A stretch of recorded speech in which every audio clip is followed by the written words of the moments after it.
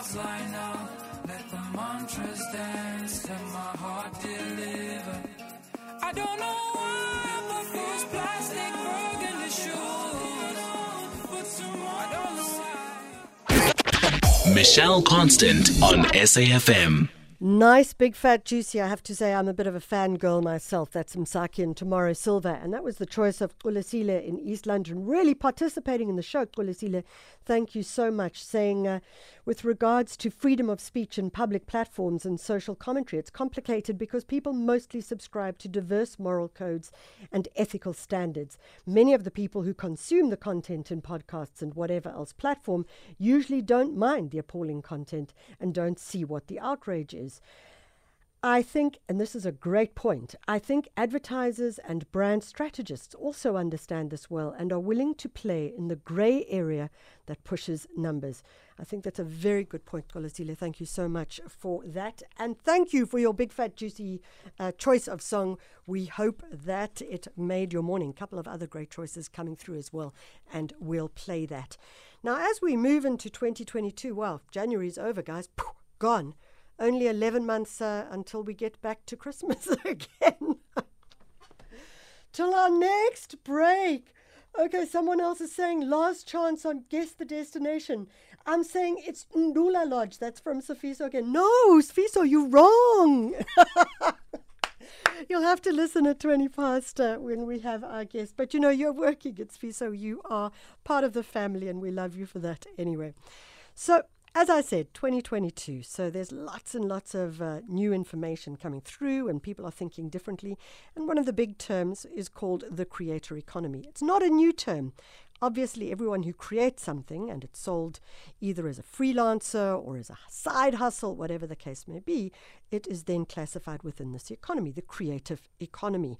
But there's also, as we said, the creator economy. And what does that mean? What are people curating? On the line, we've got Pieter Groenewald, who is the CEO of Nfinity. Pieter, thank you so much for joining us. Good morning, Michelle. Good morning to you and your listeners. It's a pleasure being here. So I'm going to play devil's advocate here, Pieter. I always love these things that come out as thought leadership. But actually, is this thought leadership? I mean, the creative economy has been going for hundreds of years. People who create are part, essentially, of that economy. Now it may be slightly different because we have social media, we have videographers, we have bloggers, etc. So what is the creator economy and how are they going to address the trends of 2022? Yeah, it's interesting. I mean, it's been around for a long time, but I think what started changing is when social media came about, is creators had the ability to build audiences around them and to engage these audiences. That was the first step. And that's where you find everyone's now got the ability to have an audience and engage them. And the next step was then when the monetizing opportunities became a little bit easier. So today, in most of the platforms, it's built in that you can monetize these skill sets of yours in this community that's next to you. And as a result of that, I mean, there's over 50 million people active in the creative economy, with over 2 million of them generating more than $1 million per annum from that economy. But the exciting part today is that it's been open. It's almost like if you consider Airbnb. Through that platform, ordinary people can now monetize rooms in their houses. And the same has happened in the social sphere. You don't have to be this big celebrity with a huge following anymore in order for your content to be monetized in one way or other. And I think that's the exciting part of it. New tools being launched on a monthly basis and just giving these individuals the ability to engage their audiences and actually get some benefit from it. So, Pieter, I mean, this aligns very closely to the conversation we've been having earlier around freedom of expression. And certainly, if we look at how one curates information and how one curates content, do you believe that there needs to be an ethical approach to that? Or do you think that this is purely a case of saying we are going to monetize? And as one of our listeners so correctly said, that there may be a gray area around advertising and strategies, brand strategies. Yeah, I think it's normal. The normal sort of, the way I look at it is if I've got a community attached to me, I'm very much I've got a feeling for what they like and what I want to engage on. And I need to protect that community from my personal point of view. And I think that should be an overarching foundation in terms of self-regulation. But then when the advertising comes into play, there are rules and regulations. And I think to a large extent it's being adhered to. What you want to find out is that if someone is promoting a product, you want that declaration to go up front. But what we've seen is, and it mostly, it's us guys that monetize these influencer content, our clients want us to stick to the rules. So as a result, there is a declaration, either a hashtag ad or advertising or something like this.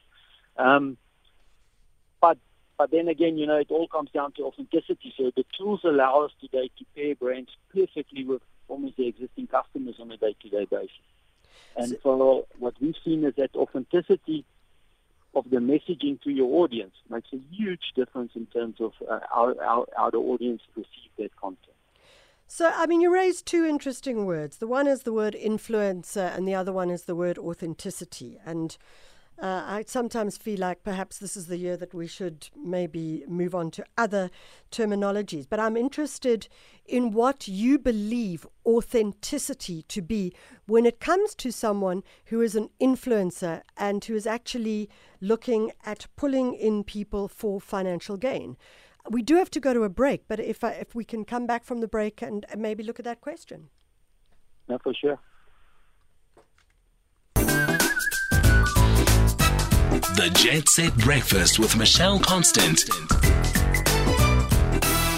We've got Pieter Groenewald, the CEO of Nfinity, on the line. We're talking about the concept of the creator economy, slightly different to the creative economy, and focusing on, as Pieter says, influencers and those who have authenticity. I'm asking, what does authenticity mean when someone is selling something for financial gain? Pieter, thank you so much for continuing with us. Very briefly, if we could answer that question. Yeah, so I think it's the first step why an advertiser want to engage a creator or influencer to attach their messaging to them is because they want to bring a human voice to the conversation. Also today, we discover a lot of things on our social media feed. The world has slightly moved from a search world to more a discovery type of world. So now the trick comes to attach this human voice that you want to attach to a person to someone that's closely aligned to your product. And I think that's where it's really become exciting. Because historically, it was only the big influencers or the big celebrities that got these brand engagements. It was only there for the very wealthy brands to engage with them. And then as soon as me and you have seen the advertising or the particular post, we sit back and we wonder how much have they got paid for that. We don't believe that they're actually utilizing that product. Now today, with the micro and the nano influencers, you've got the ability to attach your messaging to someone that's an existing fan of your brand, for instance. Someone that's made a decision to support that brand over a period of time by themselves.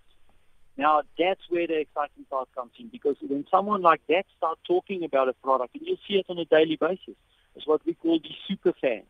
When they come into play to do your conversation on behalf of the brand, you tick all the boxes. You get the authenticity, you get that realness, and you get that resonance with audiences because they're closely connected to their audiences. So you're talking about micro-influencers as opposed to macro-influencers? I even go down. As you get micro and you go right down to nano-influencers today. Nano-influencers are everyday people, and they are now monetizing opportunities and platforms that can help them to attach messaging on their social media. But the trick is that as you go to smaller influencers, the realness of it must go up. Then it's important to match perfectly to existing brand fans for the conversation to land and resonate with audiences. So you could be looking at someone who has 1,000 followers, 500 followers, 200 followers. Exactly. Someone like that, they're fans of certain brands which they've been used. They've made a decision to support a particular brand themselves, and they love the brand and they're having good experiences around it. So they don't mind talking about it. Now, historically, without the technology and the platforms, it was very hard for brands to discover them because a brand can do two things. He can communicate possibly with his own customers, but it's very hard for him to get his customers to talk about him. That's where some of the influencer and creator platforms today is making that possible for brands. Pieter Groenewald is the CEO of Nfinity. I have to say, I'm thinking suddenly, we need to get Nico, our petrol head, onto Twitter. He would be a total mini influencer in a major way, and probably a major influencer as well. It's 8:25, and we're moving to Guess the Destination. Ooh, you guys have come in with all sorts of different options on this one. Mdu has the clue for you.